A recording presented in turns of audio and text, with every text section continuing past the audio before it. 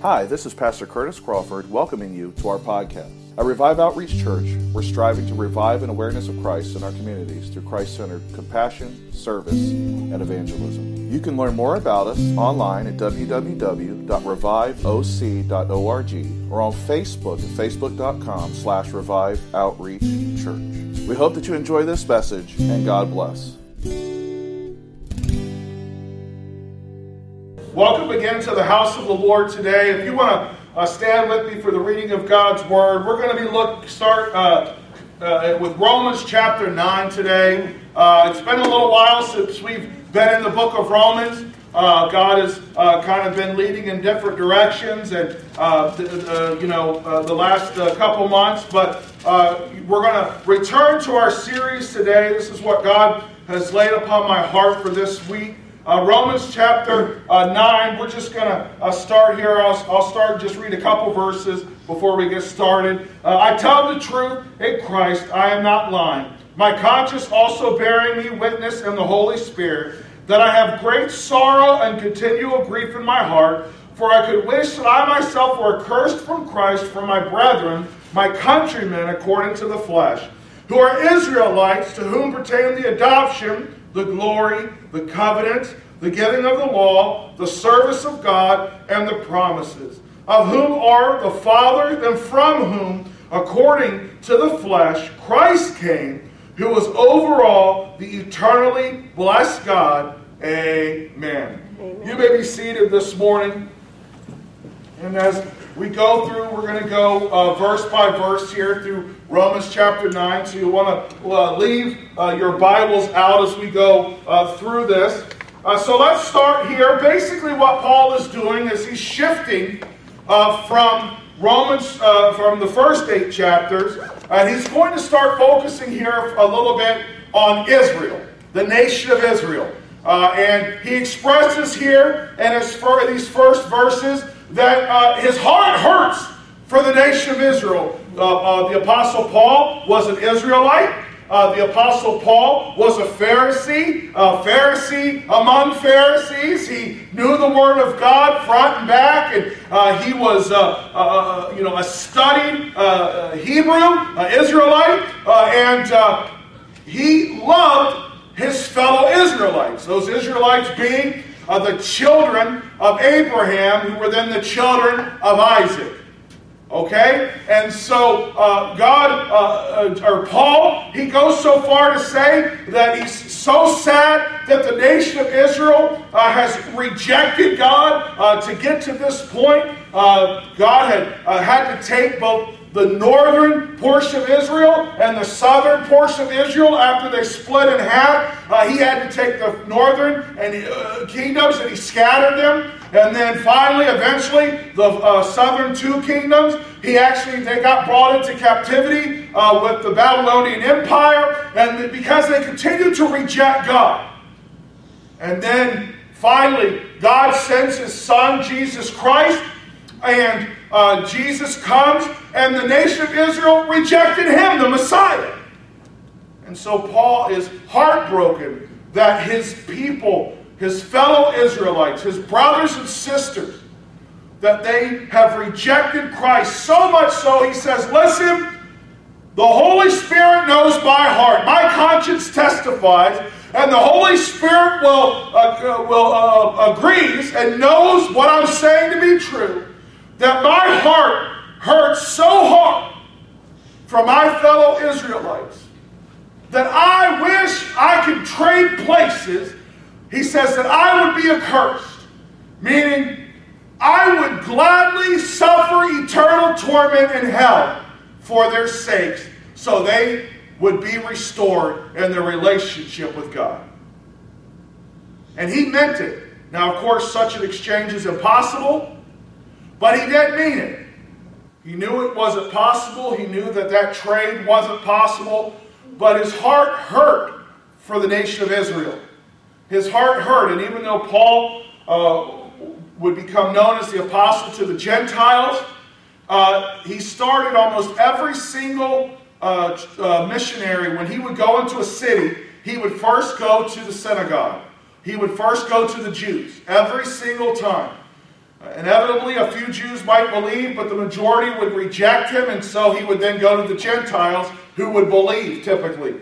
But he always went to the Jews. He had a heart for his fellow countrymen, and he was heartbroken that they had rejected the Messiah.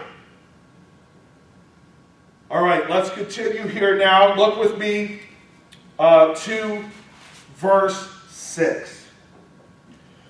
But it is not that the word of God has taken no effect, for they are not all Israel who are of Israel. So what Paul is saying here is that even though my heart is broken for Israel, my fellow countrymen have rejected God time and time again, and now they've even rejected the Messiah. What Paul is saying here is that now there is a physical Israel and there's a spiritual Israel. There's always a remnant that God talks about of the real followers who love Him and that will serve Him. Now remember here that in these verses, Paul is talking about the nation of Israel. You're going to see here as we go through this that he's specifically talking about Israel. And he's saying, listen, my heart is broken for them, but this is what I know, that while there's a physical Israel, there's a spiritual Israel, so not every single person who calls himself an Israelite is actually a spiritual Israelite. Not every single person who is a child of Abraham is an Israelite, a true Israelite. And so what he's going to do is he says here, nor are they all children because they are the seed of Abraham, but in Isaac your seed shall be called. What does this mean? So for those who may not know, God made a promise to Abraham when he was an old man that he would be the father of many nations. He would have a son, and from that child, his descendants would bless the whole earth. Right? And Abraham, it tells us, as we studied earlier in the book of Romans, that he was not chosen by God for anything because he was anything special. He was special because God chose him. And he demonstrated a faith in God. He was saved and declared righteous because of his faith in God and God alone. And so God made a promise to him that his seed would be as numerous as the stars in the sky or the sand on the seashore, and that the world would be blessed by his descendants. The world would be blessed through him. Abraham got a little restless, and Sarah, his wife, got a little restless, and so they decided that they were going to step out of the will of God and try to make this thing happen on their own. They were old, and Sarah was barren and could not have children. And so, Abraham let Sarah convince him to take her handmaiden so that they could have a son. And they named that son Ishmael. And that son became a point of contention. So Abraham's actual firstborn son was Ishmael, and things got so contentious with Ishmael that Sarah became so jealous that she actually sent her maidservant Hagar and Ishmael and sent them out. She had said, they got to get away from me. She became so jealous, even though it was her idea to begin with. But because they were trying to operate out of the will of God, Ishmael came, and Ishmael has been a thorn, and his descendants have been a thorn in the flesh of Israel ever since. The nation of Israel. Abraham tried to do it on his own, and out of that came Ishmael, him and his descendants have been a stumbling block, a thorn in the flesh of Israel since that time. And what Paul is saying here is that even though Abraham ultimately had more than Ishmael and even more than Isaac, his children, he also had another wife, had a wife that he had children with. It was only through Isaac that the promise was. Right. So not all of Abraham's descendants were chosen to be blessed and to be used by God.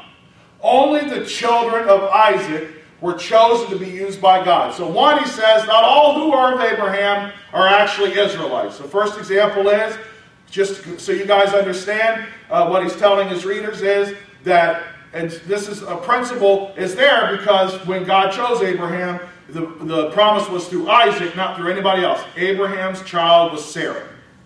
That's it. And so the promise was through his son, was Sarah, Isaac. You know, and a lot of times in our lives, we try to do things on our own with when God has made a promise, and so we try to make things happen. We get bored or we get frustrated. We get tired of waiting. We try to make things happen like Abraham did. We create Ishmaels. Right? We create ultimately more problems for ourselves and hurt and pain in our lives trying to accomplish God's will outside of God's sovereign plan. And we just hurt ourselves. But here's the great thing about God, that even though Abraham messed up, and even though he tried to make something happen and was disobedient to God, God still accomplished the purpose that he had for Abraham, regardless of Abraham's mistakes. Why? Because when God promises to do something, he is going to do it. When God calls you, he is going to use you to accomplish the purpose that he has for you. Listen, God didn't just call Abraham to bless him. God called Abraham to be a blessing. Yes. Abraham was called to serve. His promise to him was, and we don't always talk about this, was that Abraham and his descendants would be a blessing to the whole world. Right. So this just isn't about God calling Abraham and saying, Abraham, I'm going to bless you and give you make a nation out of your descendants. No, God had a purpose here. He was going to demonstrate his power, his love, his mercy, his grace, demonstrate who he was, right, to the rest of the world. And ultimately, Jesus Christ, the Messiah, who would not just be the Savior of Israel, but also the Savior for all mankind. Right? So it wasn't about just blessing Abraham or giving him some reward. It was about the choice to use him to accomplish his purpose and to use his descendants. So when God makes a promise to use you and calls you, he will accomplish that purpose in you. And what's great is we can even make mistakes and God will have mercy on us. So I guess what I'm trying to say to you today is, even if you've created some Ishmaels in your life, trying to do it on your own, that God will forgive you, have mercy on you, and that if you will return to him, he will still use you to accomplish the purpose that he has for your life. He has called you, and he will still use you. Now, you may have to suffer the consequences of your decisions. Abraham had to suffer the consequences of his decision with Ishmael. It caused strife in his home and his family. He ended up sending Ishmael out of his house. And God ended up sending them back home to Abraham. Right? And God ended up promising Ishmael that he was going to make him a nation and bless his descendants. But ultimately, the promise was to Abraham through Isaac. And when God promises and puts a call on your life, he doesn't just strip that call away. He will use you, even if you make mistakes. If you'll submit to him and be obedient to him, he will use us. He doesn't change his mind. All right, let's continue on. So, because they are the seed of Abraham, but in Isaac you shall be the called. That is, those who are the children of the flesh, these are not the children of Abraham, but the children of the promise are counted as the seed. For this is the word of the promise. At this time I will come, and Sarah will have a son. That's the promise. That Isaac, the son of Sarah, that's who the promise would be fulfilled through. Right? So not everyone that was the physical descendant of Abraham is an Israelite, is considered to be under the promises made to God. And if you look here, where Paul says that, to Israel, God made and revealed himself in very special ways. Right? He adopted them. He chose them as his chosen people. He demonstrated his glory to them. Right? On Mount Sinai, he demonstrated his glory. Not just on Mount Sinai, but also in the tabernacle. He demonstrated his glory. He rested in the Holy of Holies. His presence filled that place. And when they built the temple, and Solomon built the temple, and they had the ceremony to dedicate it to God, God came down in his glory and rested in the temple. So God had demonstrated and shown his glory to Israel. He had demonstrated and shown his power to them over and over again. He gave them the covenants. God made multiple covenants with Israel. He gave them the promise from Abraham. The promise that he made with Noah. The covenant that he made with Moses. The covenant that he made right with David. These covenants and promises that he made with the nation of Israel throughout history. He made promises to them. And when God makes a promise, he will fulfill that promise. And some of these promises that he made to Israel, that they would be a nation, that someday the lion would lay down with the lamb, right? That there would be peace. They haven't been fulfilled yet, but they're coming. They will be fulfilled ultimately. So God hasn't changed his mind as it relates to Israel. What God has done is he's separated the sheep from the goats. The true children of Israel, right? The spiritual children of Abraham, the spiritual children of Abraham from those who are not really a child of Abraham. He gave them the promises. He gave them as well, it says here, the service of God. God gave to the Israelites the sacrificial system and the Levitical system, right? So he revealed to them the necessity of the shedding of blood for there to be remission of sin, and put into practice the sacrificial system that was put in place and the Levitical system that was put in place. I mean, God, he chose them, he called them, he demonstrated his power to them, his glory, his promises to them. He showed them a special favor. They were special to God. But Paul is saying that not all who are Israel are actually spiritual Israel. He says then here in verse 10, and not only this, but then when Rebekah also had conceived by one man, even by our father Isaac, for the children not yet being born, not having done any good or evil, that the purpose of God according to election might stand, not of works, but of him who calls, it was said to her, the older shall serve the younger, as it is written, Jacob I have loved, but Esau I have hated. He's talking about the nation of Israel, and he takes it one step further. He says, just so you're aware that God does indeed, has chosen that is only the children of Isaac, the son of Sarah, that would be heirs of the promise. He goes on to say that if you look at Rebekah, who was the wife of Isaac, they had two sons, Jacob and Esau. But before any of this world was created, God had made a decision that it would be Jacob he would carry on through, not his brother Esau. That was God's sovereign plan, right? God made a choice that he would carry on the promise that he would make to Abraham, right? The promise that he would make to Isaac. He would carry on that promise through Jacob, not Esau. Even though technically Esau was the firstborn. They were twins, but Esau was the firstborn who came out first, and according to tradition, right, in the customs of man, Esau should have been the one that God blessed. It should have been the one that received the blessing. He should have been the one that the promise was fulfilled through. All of man's customs and all of man's rules said that it should have been Esau that was chosen. But God didn't choose Esau. He chose Jacob. Why?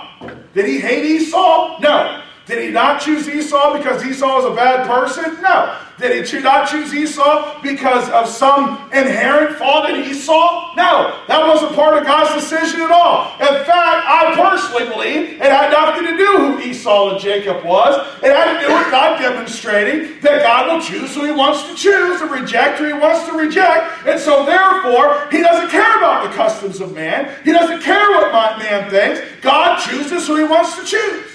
He chose Jacob before the foundations of the world. And so therefore, as it relates to you and your service to God, it should give us excitement and help us to be excited, right? That God does not care what man thinks when he called you. He didn't take anybody else's opinion into account. God didn't pull Isaac and say, Isaac, what do you think, Esau or Jacob? God didn't pull anybody about you to say, should I use them or not? Are they qualified? Right? God does not care if you're the least of your household or the first in your household. God doesn't care what my financial status is, my social status is. God doesn't care what my educational level is. God doesn't care about my how weak I am. He doesn't care about any of those things. God chooses us. Why? He says, the Bible says that He chooses the foolish things to confound the wise. And He chooses the weak things because in all this, God gets the glory. By all accounts and purposes, if you look at Esau and Jacob, Esau was strong and rugged and manly, right? He was tough. He was an outdoorsman. He hunted, and he was clearly the favorite of his father. Right? Dad anointed him the one that was going to get his blessing. Right? There is no question about that. And Jacob was, I imagine, a little scrawny guy. You know, he kind of got the leftover genes in the womb. Esau took all the good stuff and all the genetically good stuff, and Jacob got what was left over. You know, I always think of Tiny Tim when I think about Jacob, you know? Like this little emaciated guy, right? That's kind of how the Bible paints him, right? Weak, right? He didn't really have a whole lot to offer in terms of physicality, right? He was smart. But back then, what was looked at was not necessarily smart. It was looked at, one, were you the firstborn? Two, you know, were you able to work the land? Were you able to provide for yourself? Were you know, like it was all about that ruggedness. And he didn't have any of that. So from man's perspective, and certainly from his dad's perspective, Esau was the one. And so that's why Isaac had it in his heart. He, despite what God wanted, right? He was going to bless Esau as the firstborn. Well, we already know Esau wasn't the brightest bulb in the box because he sold his birthright, his inheritance, for some soup because he is hungry. Dum-dum. He could have just fixed himself some soup. He was an outdoorsman. Cook up some of your meat and eat. Instead, he was so hungry that it meant so little to him that he sold all of his inheritance to his brother Jacob for a bowl of soup. Right? So he clearly wasn't the brightest of the bunch. Right? And so, but still, his dad, Isaac, was going to bless Esau and give him the blessing. That blessing meant that, you know, he would, that blessing that he would give ultimately to Jacob, which was that, you know, that God would bless him and his descendants and all these things. But then Jacob's mom had other plans. Rachel liked Jacob the most because he is the mama's boy. Right? Jacob was the one sitting next to Mama, and Mama loved him. And so Mama tricked Dad into blessing Jacob instead of blessing Esau.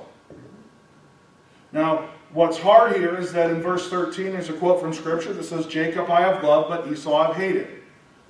And this is talking not necessarily from a person perspective of Jacob and Esau, but from a kingdom. Jacob would ultimately be the Israelites would be in his lineage, but Esau was the Edomites, who at times were at war with Israel and sided against his brother. Right? And even though Esau never officially served his brother, right? But what it is that, Esau never officially served Jacob. In terms of God's spiritual hierarchy, Jacob's children and family, you know, offspring were those who were chosen by God, and the promise of Abraham would be through them. Right? So it's not that God hated Esau, he rejected Esau, not because Esau had done anything wrong, not inherently in either of them. God just decided, I'm going to do things my way, not man's way, to show I'm in control. Right? And that should give you and I hope that it doesn't matter what man has to say, his opinion, his cares, not even what you have to say about yourself can overrule God's plan and purpose for your life. When God's called you, he doesn't care about anybody else's opinion. Isaac could have complained all he wanted to. I suspect he was so upset that he was upset that he had been tricked.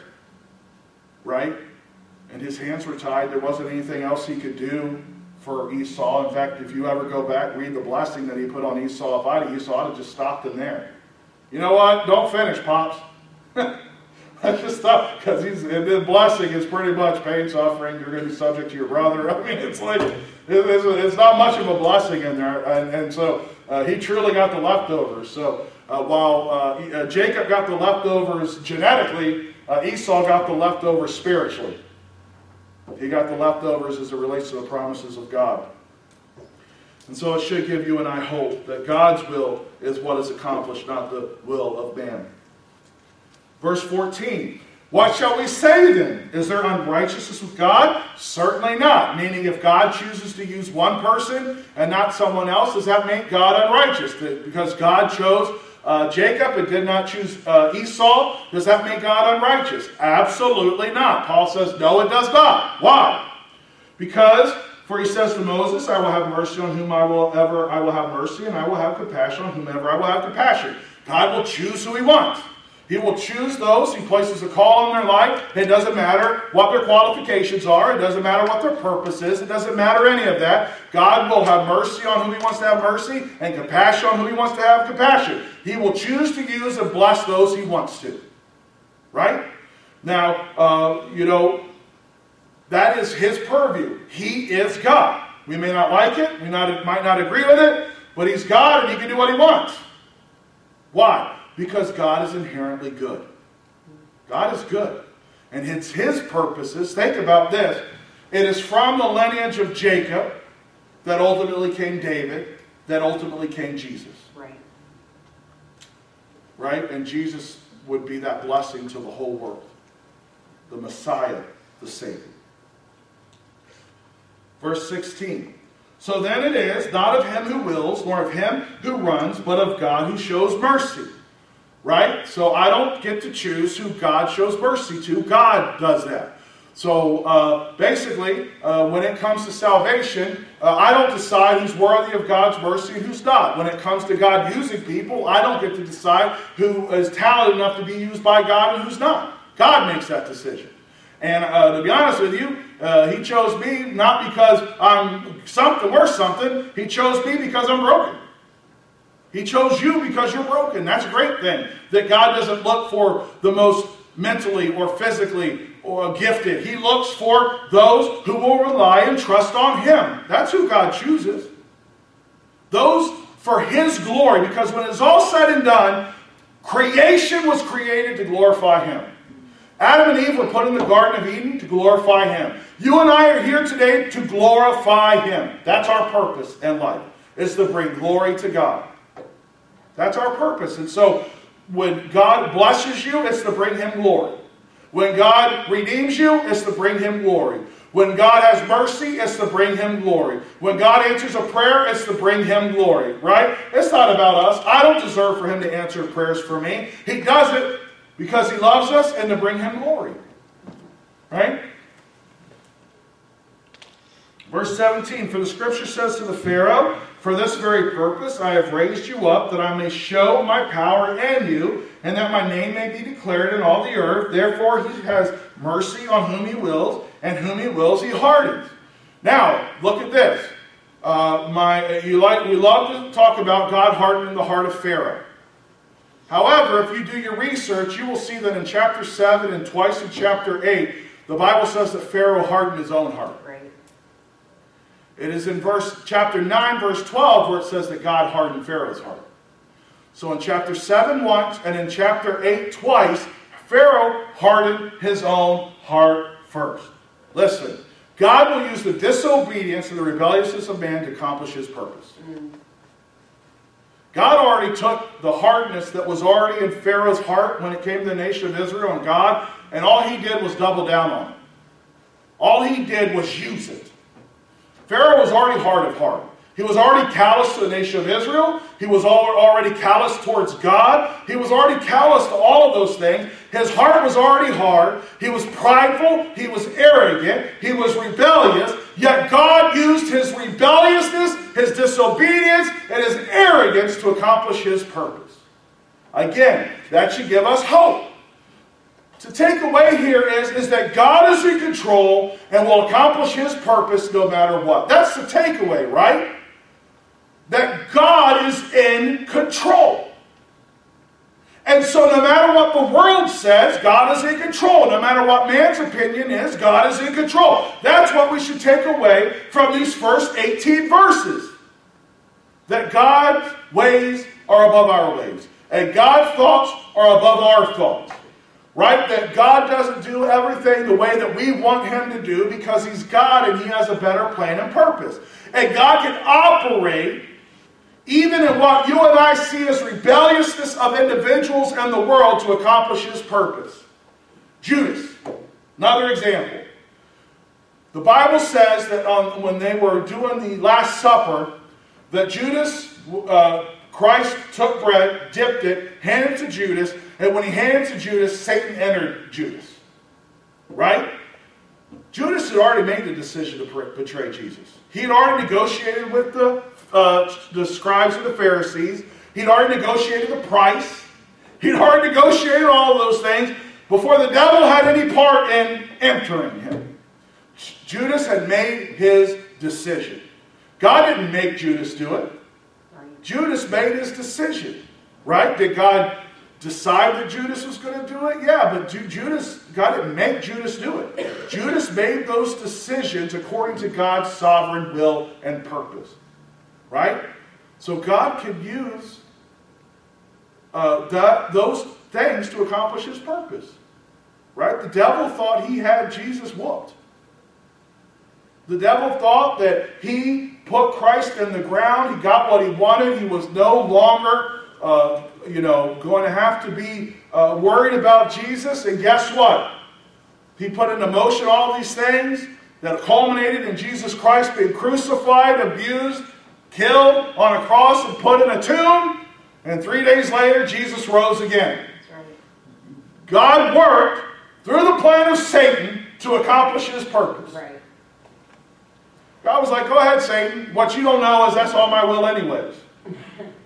Right? So when you and I look at how man acts and behaves, know that God is always in control, even in the rebelliousness and even in man's sin, God is in control. Right. And His sovereign will always be accomplished regardless of man's opinion and regardless of man's choices.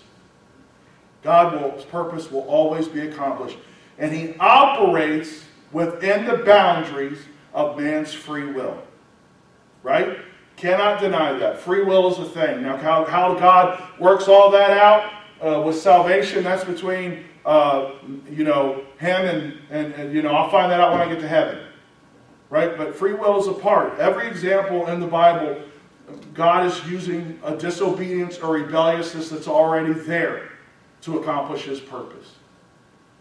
So, for these first 18 verses, the focus is that God calls, God chooses, and no matter what the world says, it does not override what God has to say. And with the nation of Israel, God chose Israel, He chose Abraham, He chose Isaac, He chose Jacob, right? He chose them to be the bearers of the promise, to inherit the promises from one generation to another, ultimately leading to the Messiah. So even though Paul is upset, even though Paul is disturbed about his fellow countrymen and about their rejection of Christ, he has hope in that. He knows that just because they're physical children doesn't mean they're spiritual children, and that what God promises will be fulfilled. Thank you for listening to this message. We hope that you enjoyed it and were blessed by it. Each month we have people from all over the world who listen to the messages made available. If you've been blessed by this ministry, would you consider making a donation of any amount to help support us as we continue to reach the lost for Christ? Donations can be made online at www.reviveoc.org or by check at Revive Outreach Church, 411 Chatham Heights Road, Suite 101, Fredericksburg, Virginia 22405. Thank you for your prayers and your continued support. May God richly bless you.